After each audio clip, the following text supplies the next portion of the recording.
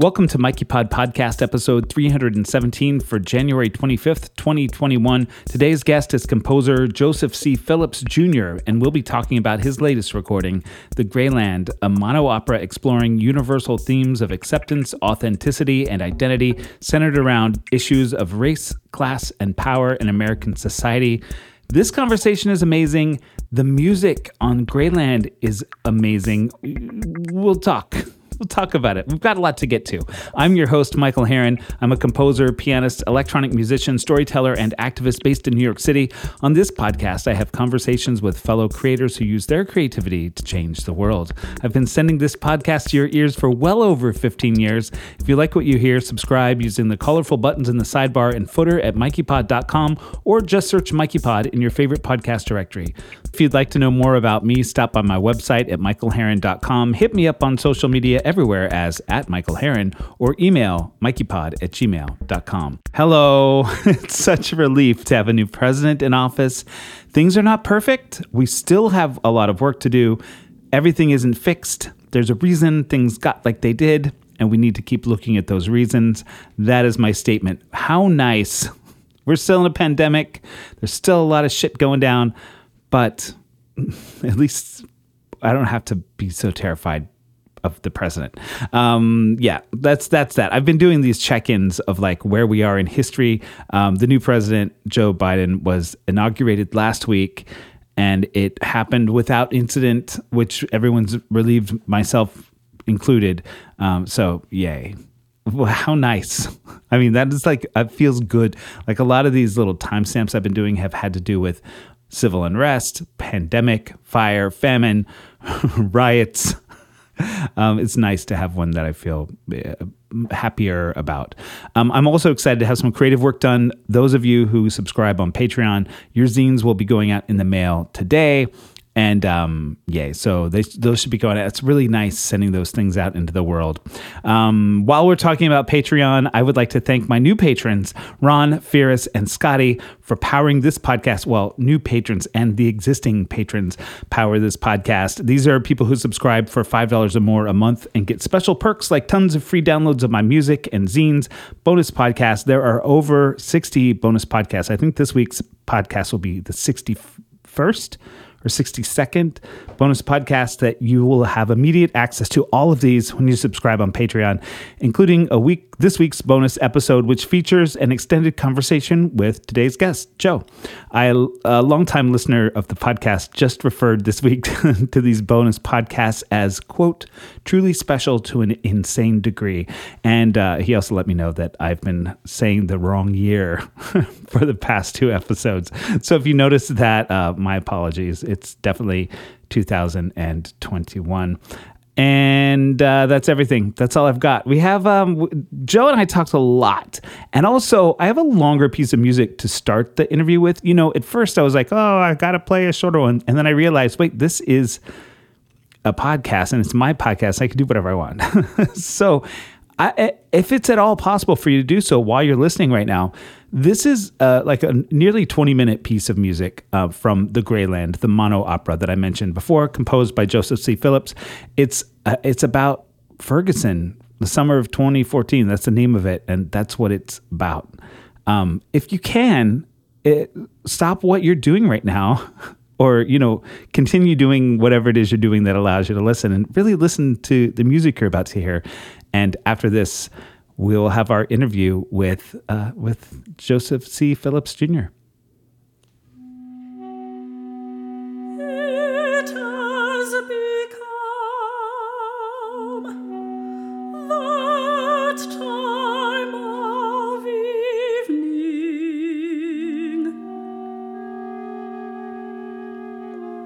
after the sun,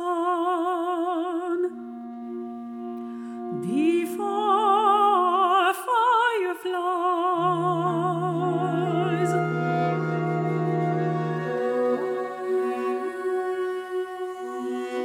The humidity has broken,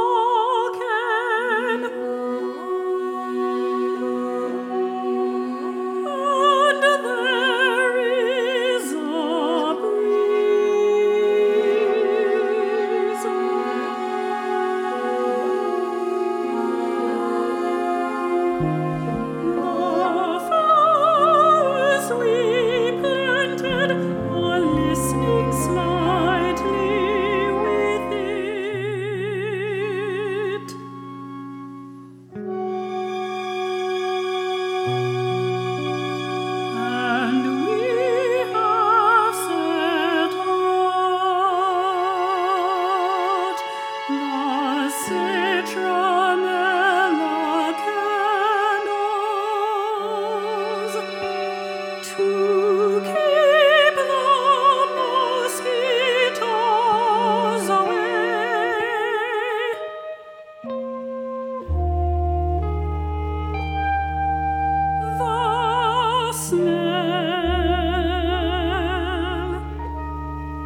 should chase their harms far from us. Into the night.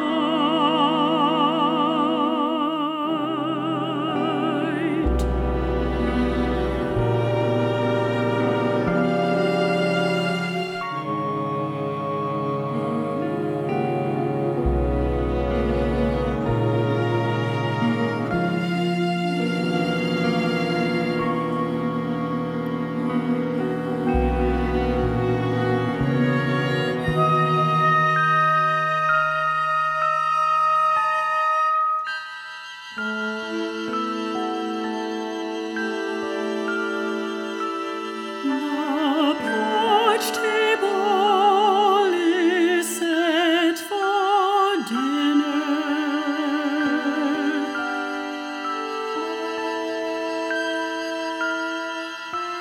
Plates and silverware.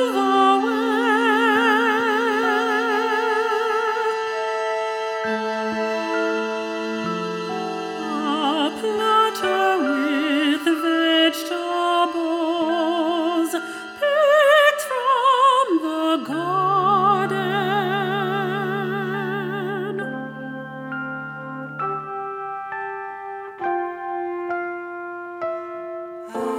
She planted them.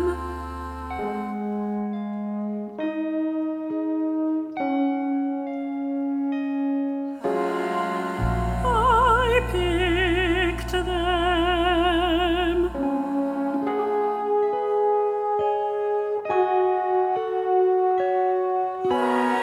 We cooked them, and she is full of new life, of the new life we made together. New life swelling her belly. I do not know, boy or girl, son or daughter.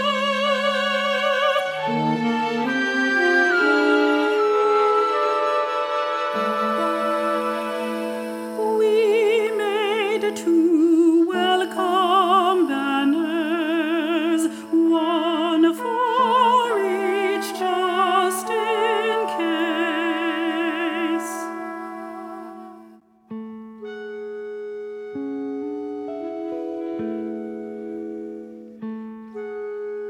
Look at her. Look at this house. Look at this garden we planted together. Look at these friends seated around the table, passing whiskey, pouring wine.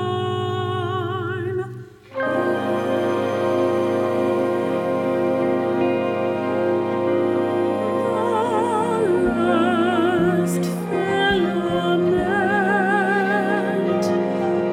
of sun vanish from the porch.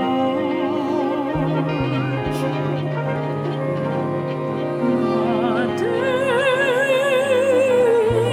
enters the not quiet night.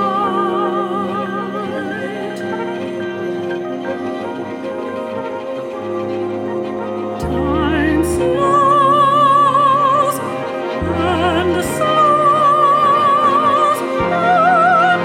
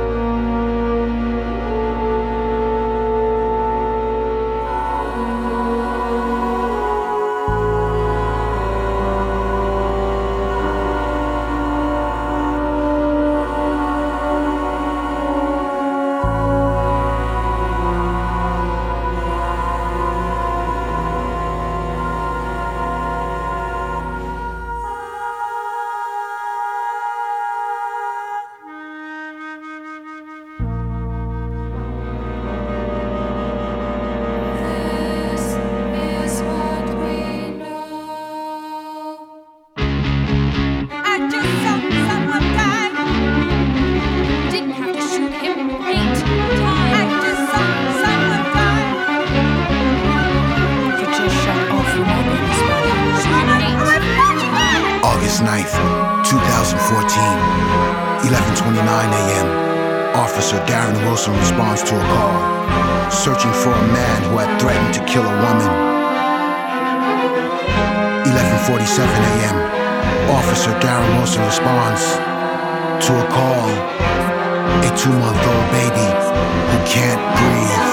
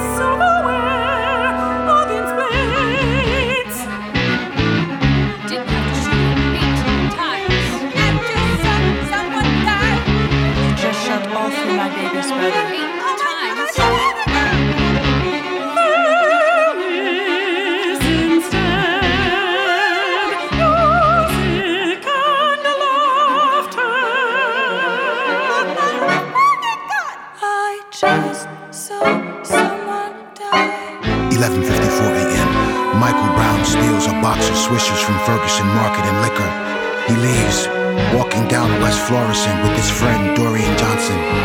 When they get to Canfield Drive, they turn right, walking in the middle of the street.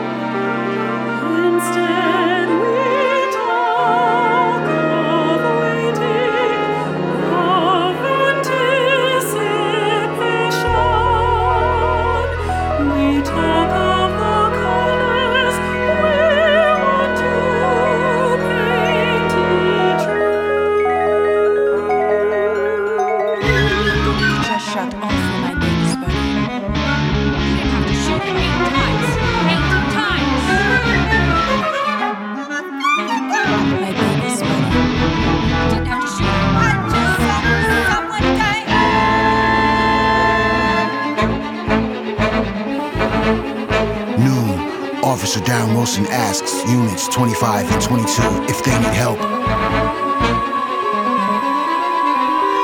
Responding to the robbery, an officer responds, the suspects have disappeared. 12:01 p.m. Officer Darren Wilson sees Michael Brown and Dorian Johnson on Canfield Drive, walking in the middle of the street.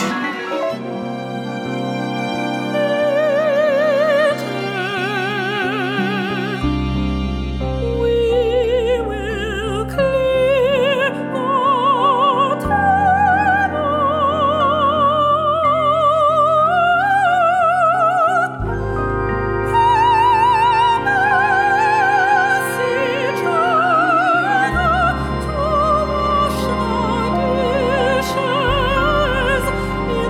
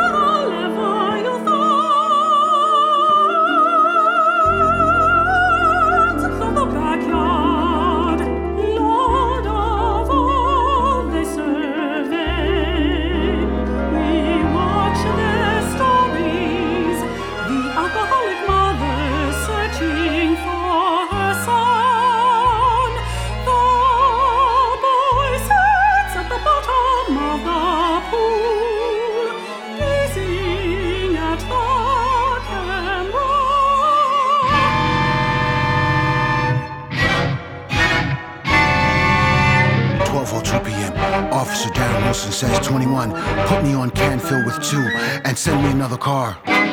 He moves his SUV to block Wilson and Johnson from proceeding. 12:02 p.m. Some kind of altercation. Brown is at the window of the car.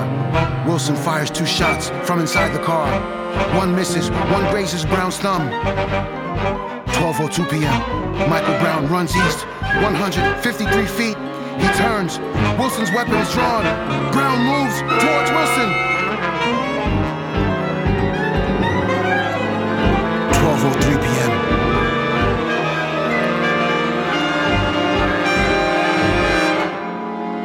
Wilson fires.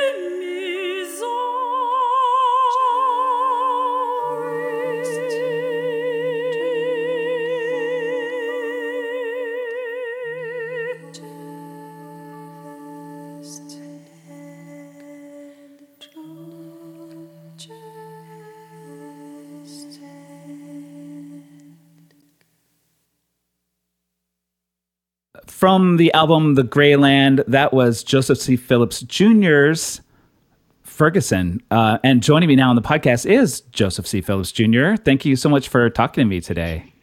Well, thank you for having me. Looking forward to the talk. Yeah, I'm so excited to talk to you. I discovered your work, and I've been, listening and digging deeper. And there's so much to talk about with this. But before we do, can you give a little rundown of what the Greyland is?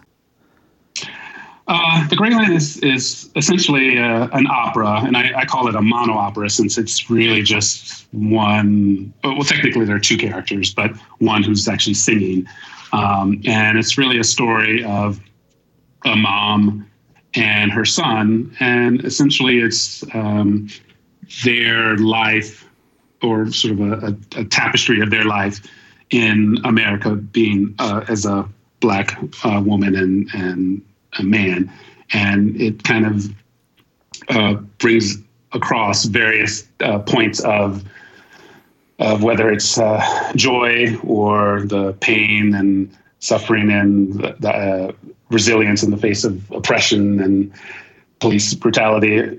So it has all of that in it, but essentially it's an opera, and it's treated as, it's as a story about these two characters. And you've written the music and the libretto. Like, this is entirely your composition. I think that's an obvious statement, but I'm just throwing it out there for the sake of listeners. The story is, I created the story, and most of the scenes are libretto, either that I've written or I've used a couple of public source things. Like there's a Supreme Court dissent by Sonia Sotomayor. And the one real track that I actually have, that I actually had someone write, like live, a living writer, was Isaac Butler. And I asked him to write something. And that was actually what we heard in Ferguson. And he wrote the words to that. But the story, the concept, all of that is the music. That's all me. So since you mentioned Ferguson and we all just listened to that, can you give a little bit of backstory about that piece, how it came about? I mean, there are obvious ties, of course, to historic moments, but how did this piece come about? Well, I actually kind of have to go back even further than that, because when I started thinking about the opera, this was about 2011, somewhere in there, and I was thinking about writing an opera, and sort of about the systemic injustice and the struggles that many Black and brown people face in this country. And so I was originally going to do an opera centered on Justice Clarence Thomas. It wasn't about him, but he was kind of the focal point to talk about all of these issues of race, class, power. And so I was researching, 2011 to about 2014. I was already in the process of researching, thinking about what the opera will be. And two things kind of happened in 2014. At the beginning of that year, my wife and I found out we were pregnant. Well, she was pregnant, but we were going to have a child. And we had been trying for years and years and had miscarriages. So we were very, there was just like, is it going to stick? Are we going to be able to still, is this actually really happening? So, there was all that kind of anxiety of, okay, what are we going to be like as parents if it actually does happen? So all through that year, as we were in the process of having the child, all those worries and fears came about. And then in that summer was Ferguson that had happened.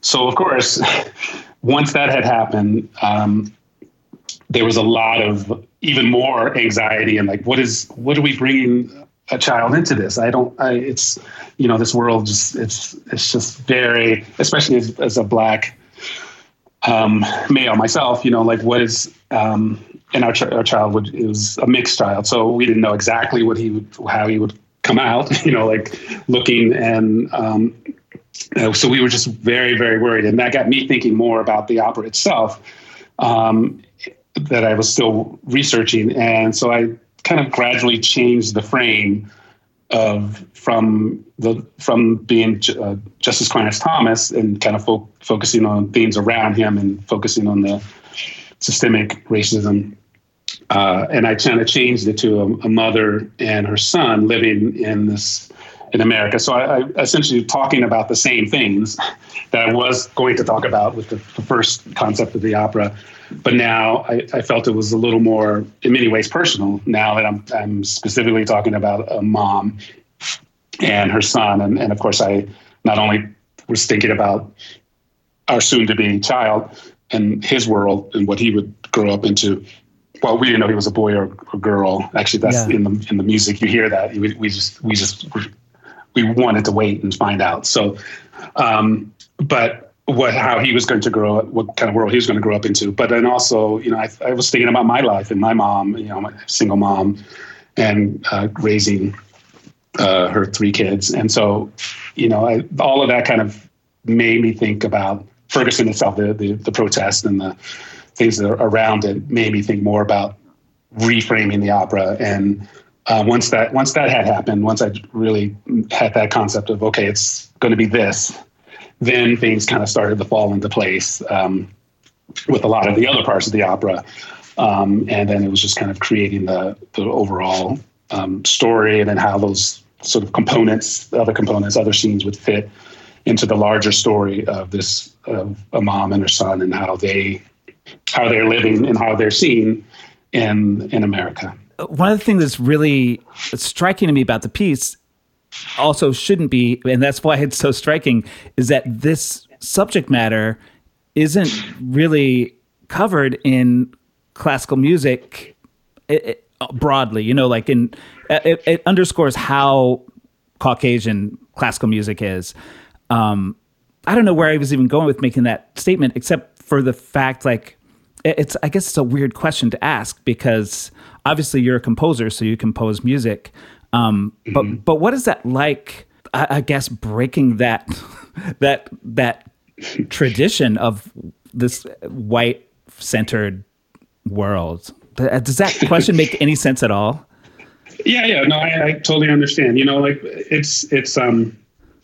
It's interesting because, I'm a composer, and one thing, even up until this point, I'm very reluctant to be kind of pigeonholed. I have many interests. My first, when I started as an undergrad, I was actually a physics major, and astronomy has always also been a big thing. So I have this broad science background, and that was really my focus, and I like a lot of different things. And I as a composer, I don't want to be kind of pigeonholed into he's Black, so he can only deal with subjects that are Black centered, or, have Black story, can tell only Black stories or things about Black lives. But, one thing that's happened, of course, in this country is all of these, I talk about Ferguson and being, the idea of the police brutality, but of course it's been going on so long, that the idea of systemic oppression and injustice. Mm-hmm. And it's something that just the more and more that I live in this, in the country, is more and more I feel like, I need to tell these stories. These are things that aren't, like you said, they aren't really centered in classical music, contemporary music necessarily. And I wanted to, that was one kind of inspiration, is okay, well, I need to kind of tell some of these stories, or some of these focuses, and give humanity to some of these things that a lot of times in public discourse, one thing I'm always struck with when there's a police shooting or some kind of violence that happened, that the victim, the person who is, for example, Michael Brown, who's been killed, all of a sudden, all of these negative things are being brought up, oh, he was stealing, or he's not necessarily Michael Brown, but drugs or whatever it is. Yeah. Immediately you have this sort of negative connotation, well, then they deserved it, kind of go in, that's kind of in the background of that.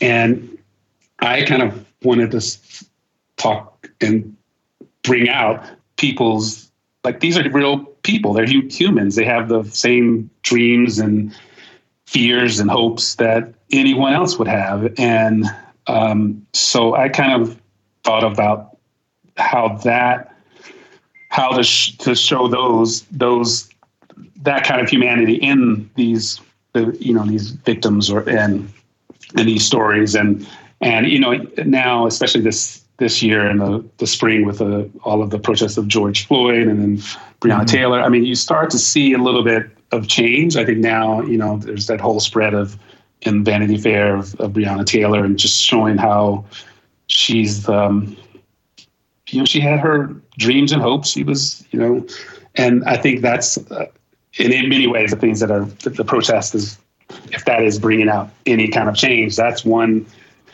change that I see as very positive. And also that a lot more people, not just, Black people, like the very first piece, actually, in the Greyland, the people get tired of dying. Mm-hmm. There was a activist, Henry Dumas, a poet as well, and he was killed by the transit police in the 60s, and there's always been like questions like what happened, what is the issue, like why did that happen? No one really has a clear answer. But it's that the idea of, but of course, even when he was killed, it was just the same story of, well, he was doing this, or this is the person he is, this bad person, he deserved it kind of coverage. And that's the 60s, and you still have that kind of thing happening, and I think if anything has happened, this summer, the spring and summer with the protests, is that now, back then it was sort of the coverage, and like, let's say the Henry Dumas was it would be the people who were clamoring for justice were mostly, Black activists or citizens, and not really getting any traction or with other people. And today you see that, with our protests, I mean, there's all kinds of people actually protesting and actually finally understanding that.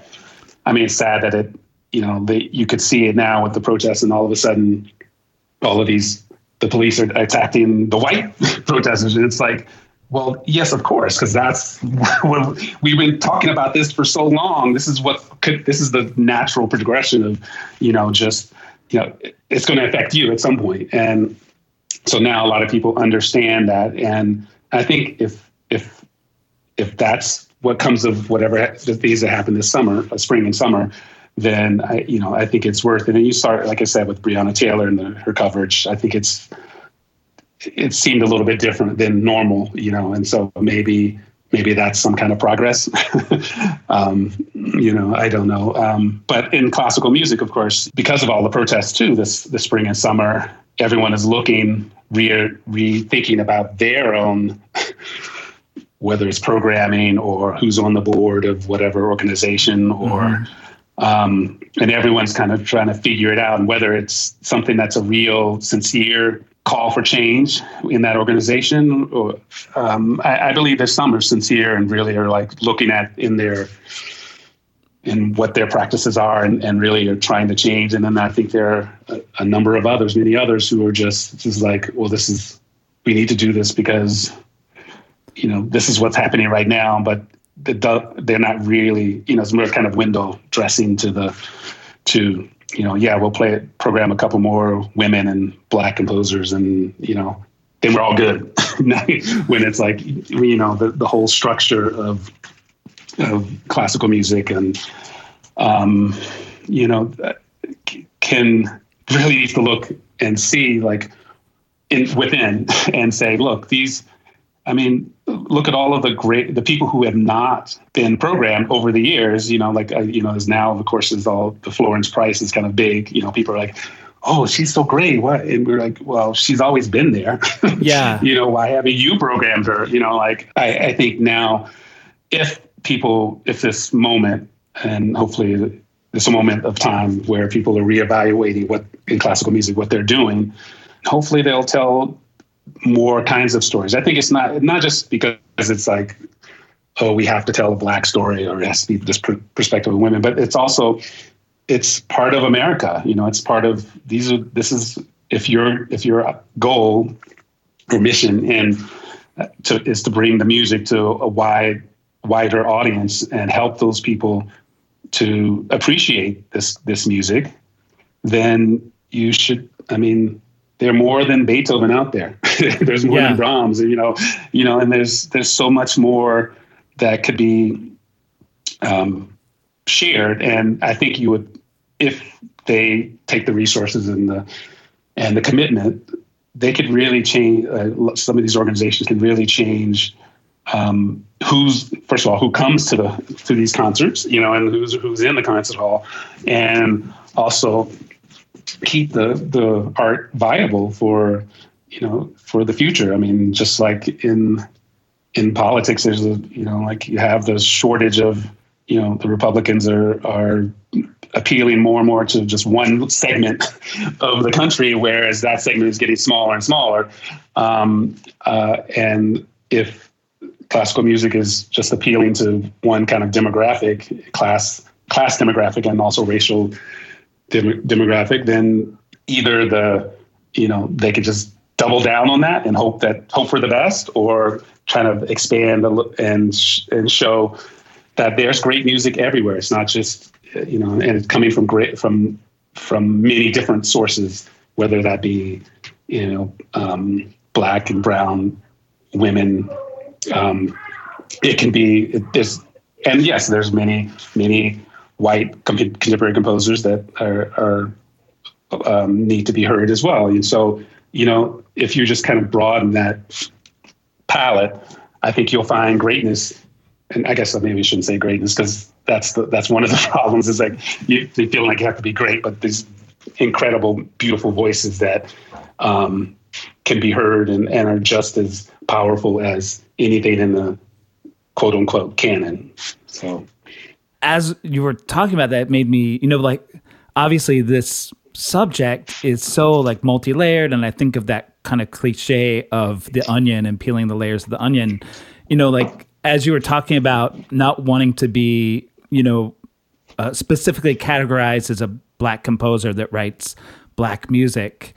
It made me realize that the question that I even asked kind of centers whiteness again. Like you're a composer that tells stories about your experience, which people have been doing for hundreds and hundreds of years, right? And it's not. It's just it just made me realize, like, each layer of figuring out, like, how are we going to deal with race differently, reveals another layer of like, oh God, this is still, like it's not, it doesn't have to be, you're telling stories that deal with your experience, just like people have always done. And it doesn't mean it's for a particular audience, or, I guess I'm discovering things as I talk. So no, I mean, it's like what you're saying is like the idea of what you tell the, I was thinking of this the other day. I was just kind of doing work in the house or something, and I was thinking about, for years and years, you had, let's say you had novels, you read Faulkner or any contemporary novelist or a playwright, and it might be kind of, the characters might be white, but you don't think of it as white, quote unquote white story. You think of it as like, this is just a human, like, this is like, everyone has these kind of emotions. Everyone can kind of relate to he might be taught, or can maybe find a way into whatever story or character he's bringing out. And, when you get, a lot of times when you get to Black stories or Black, like say it's a movie or whatever, and then all of a sudden people are like, that's just a Black story. How can I be like think about Toni Morrison there, like maybe she's a bad example because a lot of people like her, but let's just say like people maybe have resistance to getting into something by Toni Morrison because, that's a Black story. I can't really understand what's happening. Whereas, like me as a Black person reading, or person, let's just say, reading Faulkner, I can relate. Like, even though that's not me, many of the emotions that come out or the stories, I can sort of broaden myself and see myself in those characters. And why can't the broader, when it's a story that's centered on Black or brown faces, how can you not reach out and see the same kind of humanity? I mean, when we read Jhumpa Lahiri's stories, I mean, I don't hear people say, oh, that's an Indian story. I can't quite relate. Yes, there might be things you might not quite, it might be more culturally appropriate, but doesn't mean the underlying feelings or what the characters have are not relatable. And so I guess like in classical, in music, classical music, the idea that, before it was always like, oh, the February happens. Okay, let's get the Black composers, or like let's program William Grant Still, and this is the time to tell those stories. And then forgetting about it in the rest of the year, and whereas it should be something that's just part of the firmament. You just program it because it's, one, is good, and two, it tells these themes, that stories or focus or ideas that everyone could relate to, and especially if maybe this is where if you're a classical organization and you don't have any kind of Black and brown faces on the boards or whatever, whoever's in charge of programming whatever, you don't know how to bring those stories to an audience and say, look, these are not just Black stories. It's not just a women thing. It's about being human, and everyone has these emotions and can relate. And if they can if they can kind of bring those out to other people and let them see that, look, it's not just, you can find your way in, just like I find my way in to whatever white-centered story that, then you can see that it is about, it's not just one thing. And then you start to broaden the palette a little bit, and not because it's, the flavor of the month, and, but it's just what's right. That's what you should be doing in the first place, And it's almost as if those, like, you were saying they pulling out Black composers in February keeps the cycle happening, like keeping like, oh, this is the special month where we do the special kind of music that's different from what we do the rest of the year. When what really needs to happen is just music and having a diverse collection of music and composers and performers always. One thing I'm right now, I mean, I've done The Greyland, but I'm working on another opera. It's actually a cycle based on the 1619 project. And Ta-Nehisi Coates is The Case for Reparations. Well, it was inspired by that, but it's not about those things.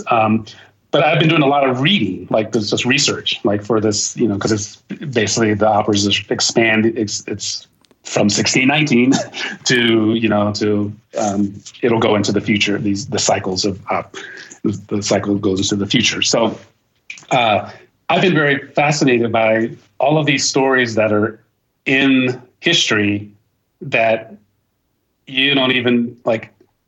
This is how we became where we are now, but they're just like whether they've been forgotten, ignored, and I'm not even just talking about the sort of centered on Black experience, just all sorts of little things that have happened that bring you to where you are today. And I'm hoping, like with the cycle, that I'm telling some of these stories, not in the sense of like, okay, well, I think the whole thing with the 1619 project, where people are like, you can't reframe history, you can't say this. But this is what happened, like the idea that history's been centered on one viewpoint as the white viewpoint. History is one thing I've from reading is that history is always kind of changing and moving its parts, and who's telling that history is how a lot of times that becomes what the main story is, the storyline is. And even though there are all these other stories that actually are maybe even more interesting, so then you start thinking, well, why does this tale of how we became who we are is the main tale, and not these other little parts, which are actually really what has happened. So I'm finding that, like in music, you could even say the same thing. There's so many things that were, why didn't these people get to be, people talk about especially lately, the Nina Simone. Of course she wanted to be a classical pianist, and why she wasn't able to be, I think it was Curtis or some conservatory she couldn't get into, or maybe they wouldn't allow her in. And then you think, okay, well, what if she could have been in? What if it then? What is this? What kind of opportunity? Then you think about all the other people whose opportunities never happened because of the way the systemic environment has not allowed them to be part of this. And there's so many things that then you kind of question history itself, and the idea of the meritocracy. This is very much so in the classical world, where, well, if it's good, if it's great, it's going to be heard.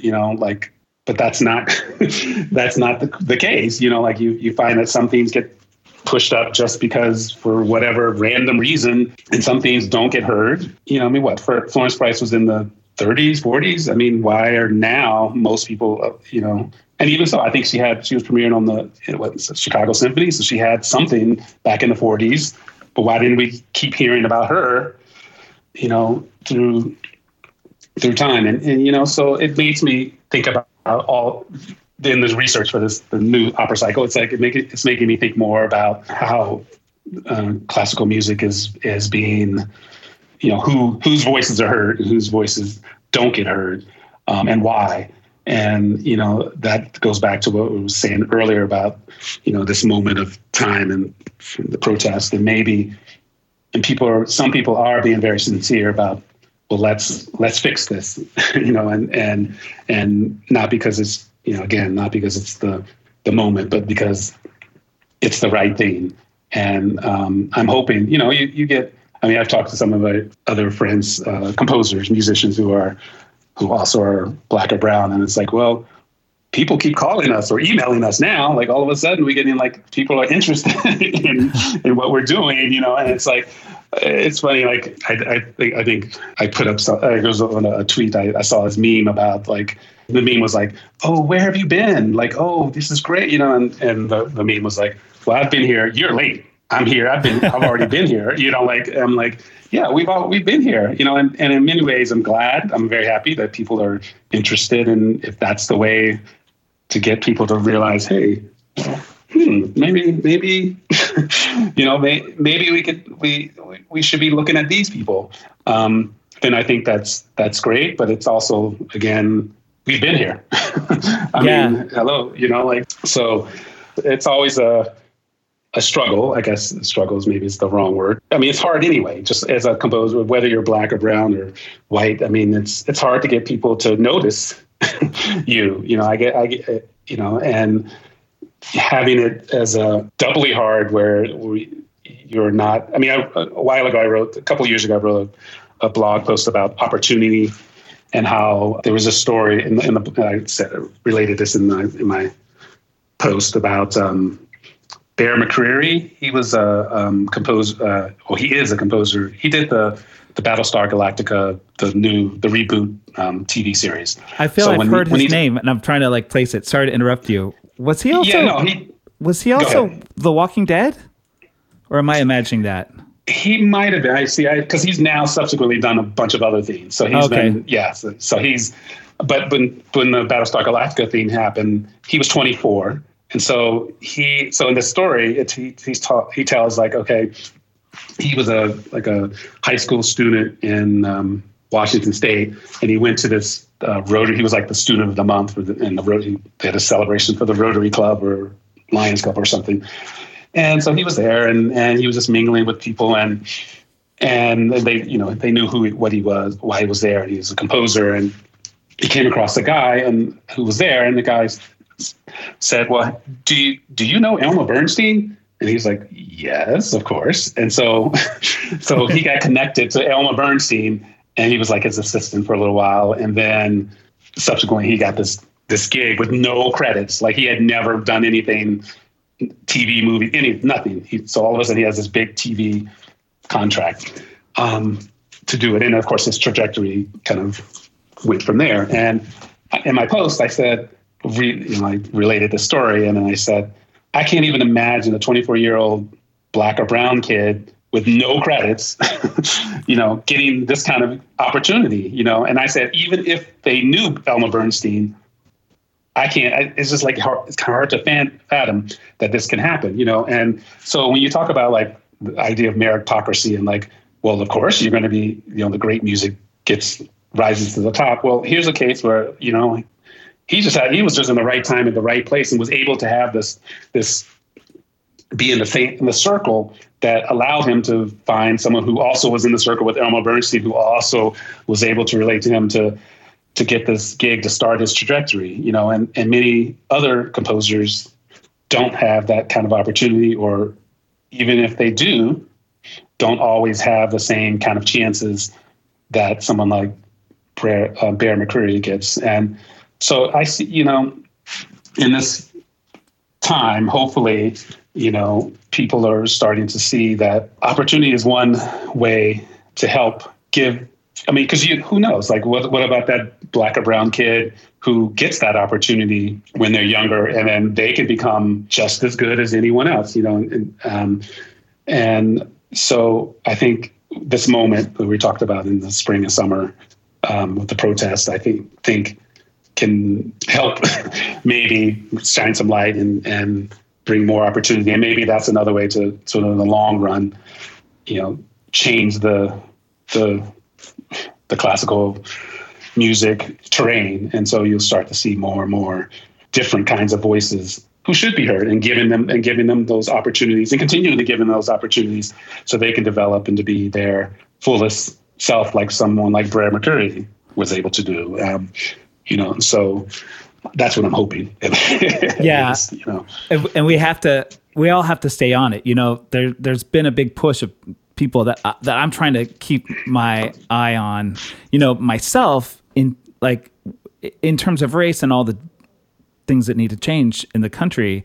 I have a fear that now that President 45 has been, lost the election, that a lot of liberal white folks are going to be like, okay, we did it. And then not keep fighting, because there's still, we got a lot of work to do. So I think I'm saying that for the benefit of people who are listening, like, come on guys, we got to keep it going. Well, it's funny. When I was in 2009, I went to the inauguration for Barack Obama. So I'm from DC, so it was just easy to go down and visit my mom and things. And so we all went, and I was, I was nowhere near the stage. I was like, we were way back at the Washington Monument. If you know Washington, then you can see way down. There's the Capitol, but they had screens so we could see. And it was actually very a beautiful moment, because you were all kinds of people. You could feel the hope of, here we are finally with our history. We're electing a black president. And, and I was, very happy, because I didn't imagine that growing up, that it would actually happen in my lifetime, at least. But I also was resigned. Like, I always just thought, no, this isn't the end. This is just like his election is just kind of like the beginning of trying to fix the issues, And whereas I think a lot of people, maybe even in the audience, were like, yes, we did it. All right, it's done. Like you were just saying, like, okay, it's done. We did it. Yeah. And then all of a sudden you saw all these articles about post-racial thing, and like, I'm like, no, no, the problems are way deeper than, it's not going to be solved by just electing one black president, as we can see now, these last 4 years. I mean, all of that stuff that's been going on, all of the racial animosity. I mean, even during his time, you could see that was there. Like, it was even, the sort of resistance to him and his policies, and just, And now that I'm, from my research with the 1619 cycle, I can see, I just read a book about Reconstruction. So it appeared just after the Civil War. And many of the once the Civil War happened and once, the sort of progress that was starting to happen where you have biracial government and governance and people are starting to work together, there was a backlash, like immediate, like just not only politically, but violently against trying to allow equal representation or equal power in society. And of course, then, that kind of ended Reconstruction in the 1890s. And then from there on, you get all the Jim Crow laws, and it took another half century or more to sort of eradicate at least the political and legal framework of Jim Crow. So when Barack Obama was elected, it's like you almost can see that was going to be, the backlash was going to happen.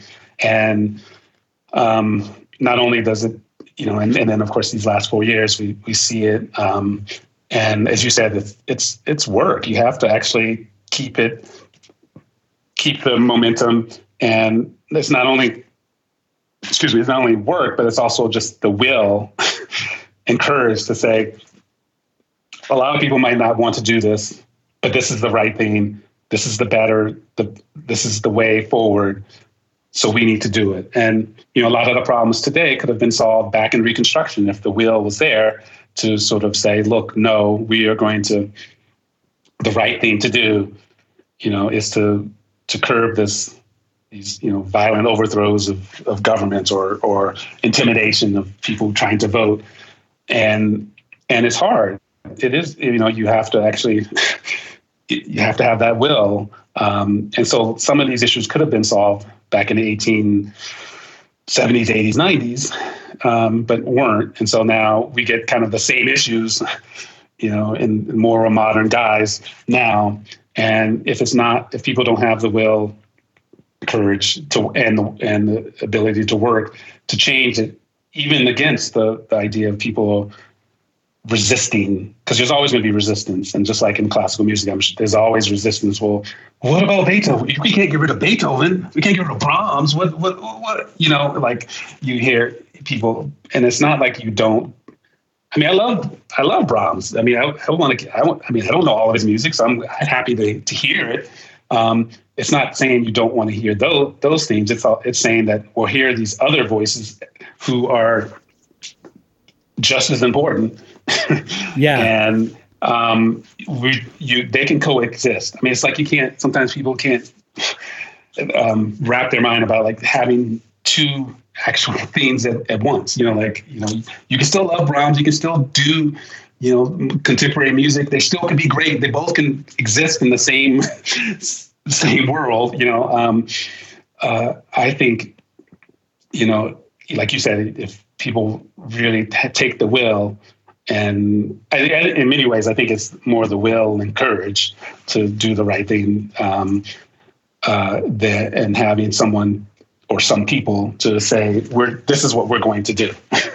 And then eventually people will hopefully follow, I think I know they will follow. It's just, you just have to make, have that will. And so you're right. I think people have to continue to work, and maybe that's what happened. Well, no, I was going to say that maybe that's what happened between Obama and now, but I think it's more, it's funny reading history. A lot of the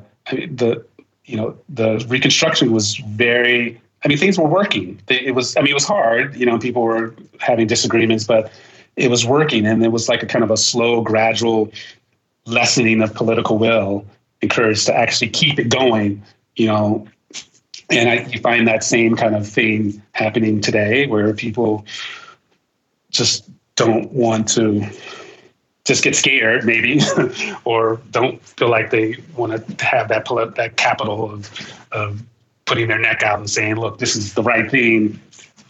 we need to do this.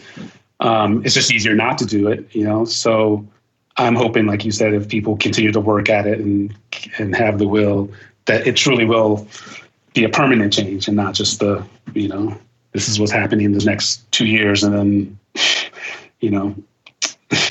go back to normal, Beethoven 24/7, I love that. Well, I don't love it. I appreciate that idea, and I see it a lot too. That people are like, well, but I like Beethoven, I like Brahms.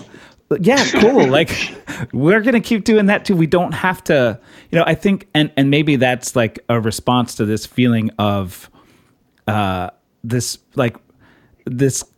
being used to like, oh well, but that's music, and I don't want black music to take over. No, like it's all music, and we don't have to get rid of any of it. This is just including more in what we look at. But it's, I don't know. I feel like, and I'm like speaking just from my own experience as a white person. Like there's this level of like having to recognize privilege. Like I feel like it's such a kind of catchphrase lately. But you have to recognize, oh, I'm benefiting from this. And then work through like how shitty it feels to realize like, oh, maybe I'm not as post-racial as I thought I was. And then you have to do the work and like get over it and like try to bring everyone else with you. So I'm going to keep trying.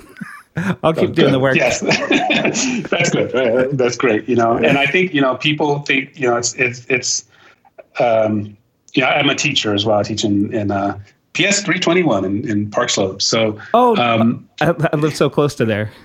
Oh, you do? Yeah, that's where we were living, right around the block from the school for a while, till now I'm on sabbatical. But so at our school, I teach kindergarten music. So the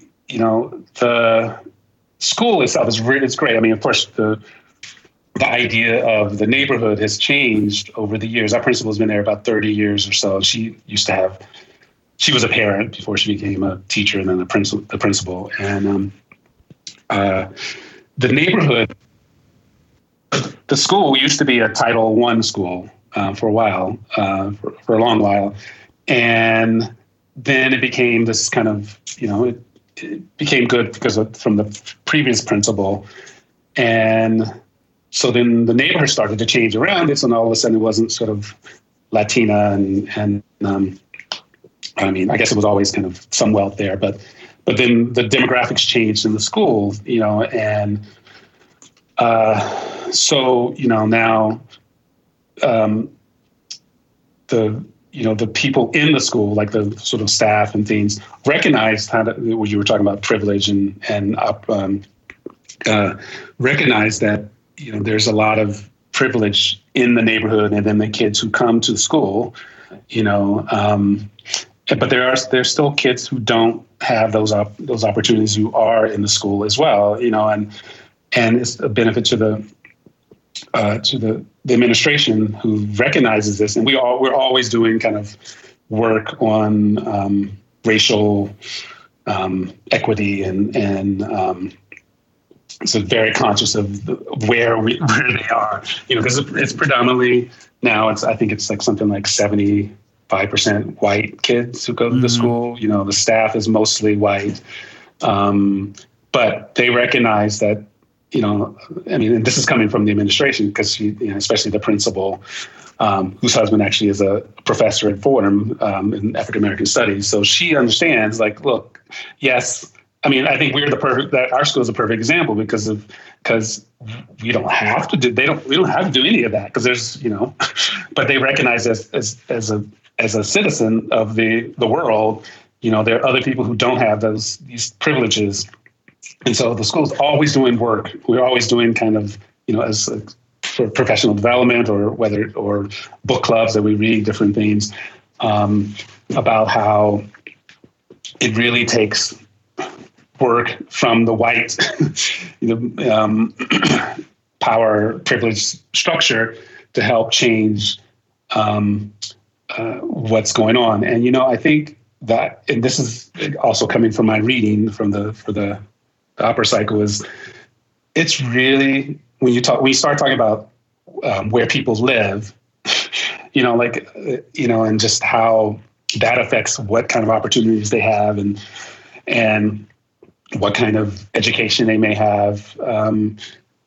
It becomes really a difficult subject of, okay, well, how are you going to address that? Because, yes, you can put little Band-Aids on it or window dressing or think, hey, I'm doing the right thing by, I guess I'm going to go back to the classical thing. I'm doing the right thing by we're programming Black composers all, we're doing our thing. We're programming women composers, we're diverse, and that kind of is a substitute for actually doing the real harder work, which is the idea of who has the power, who has the economic resources, and then how is that going to be addressed equitably? It doesn't mean it has to be equal; it has to be equitable.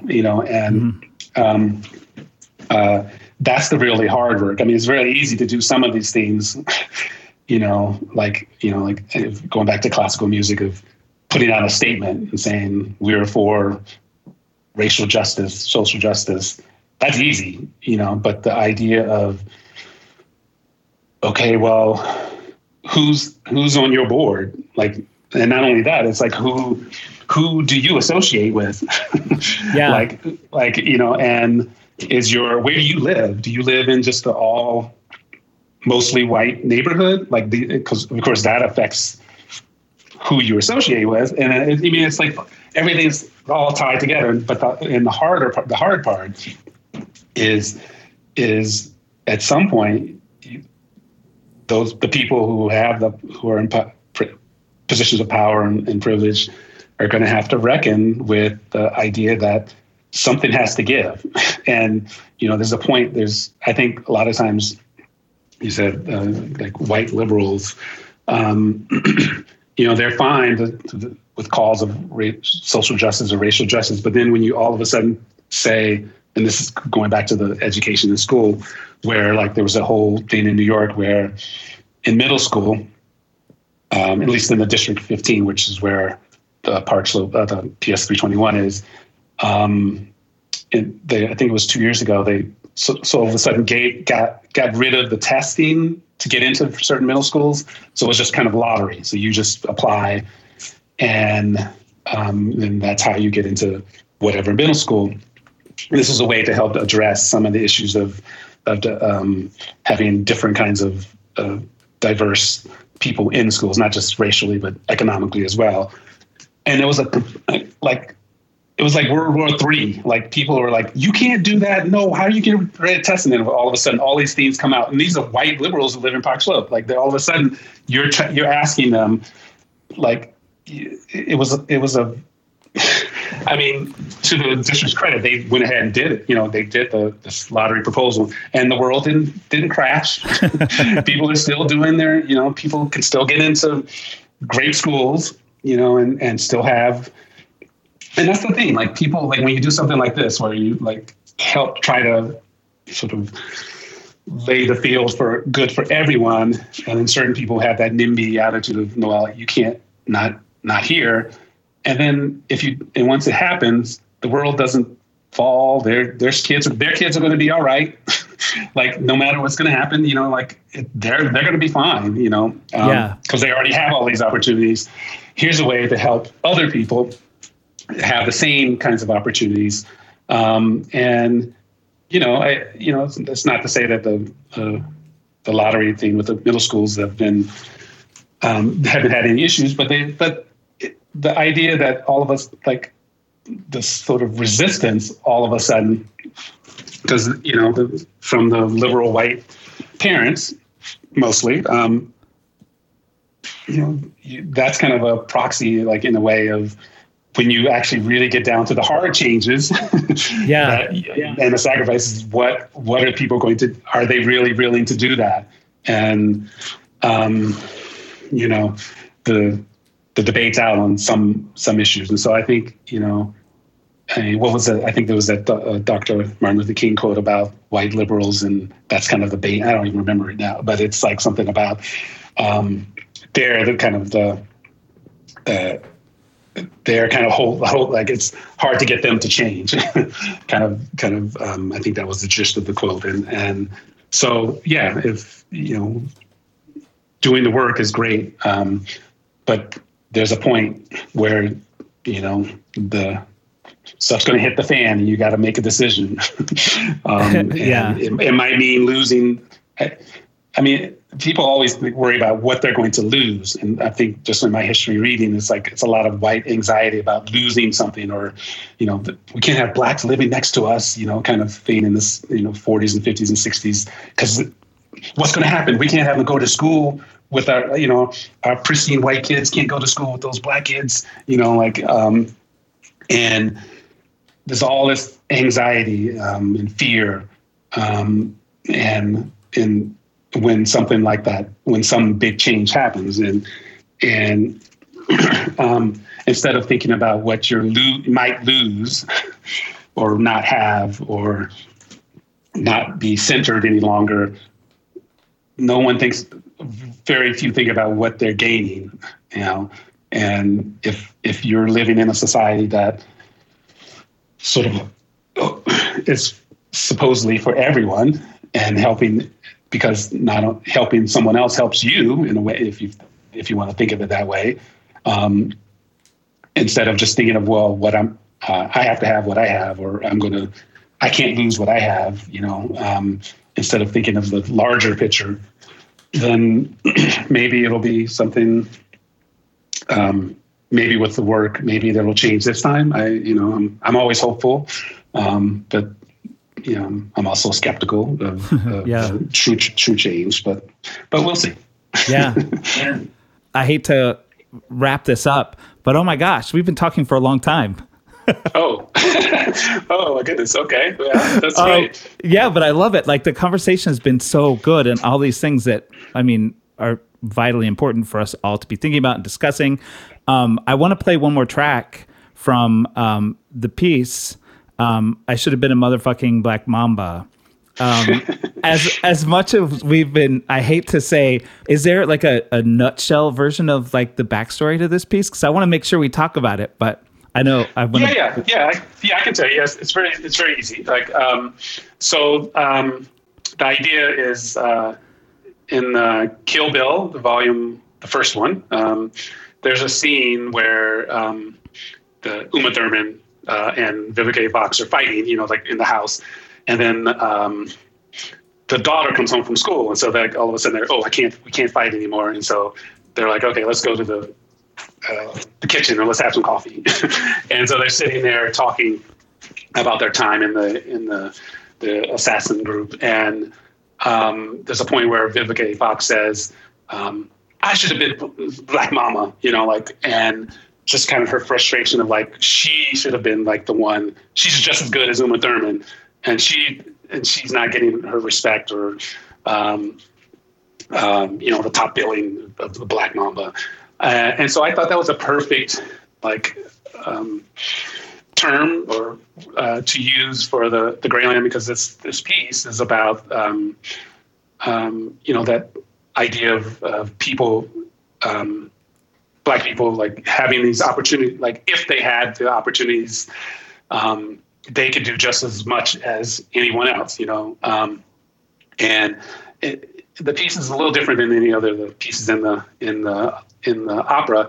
One, because it has a kind of electronic drum track, but it's also this kind of joyous celebration of being Black, and this is one of the pieces that will be choreographed. There's a couple in the opera that have dance choreography, and this one has it's based on the Black stepping, the kind of Black fraternity sorority dance that they use, and it's just really a celebration of being Black, and so I thought that term was just in the movie was great. It was like perfect. Once I had rewatched the movie, and I was like, oh yes, yeah, that's it.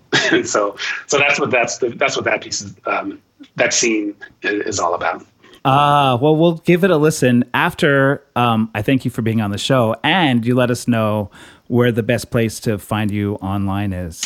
My website, numinusmusic.com, and that has links to, all sorts of my other compositions and video and all sorts of things. And of course, I'm on Twitter and Instagram, same thing, Numinous Music, and you can see what I do. I love it. There's so much we could still talk about. We'll have to do this again. Yeah, I would love to. That would be great. Yeah. And it's funny because we talk about it's more the societal issues and not necessarily the actual music issue, like the album issue. But that's what the album comes from, all of this, the things we talked about. So yeah, that's great. Yeah, I love it. Well, thanks for being on the show. Well, thank you so much, Michael. And thanks to everyone for listening.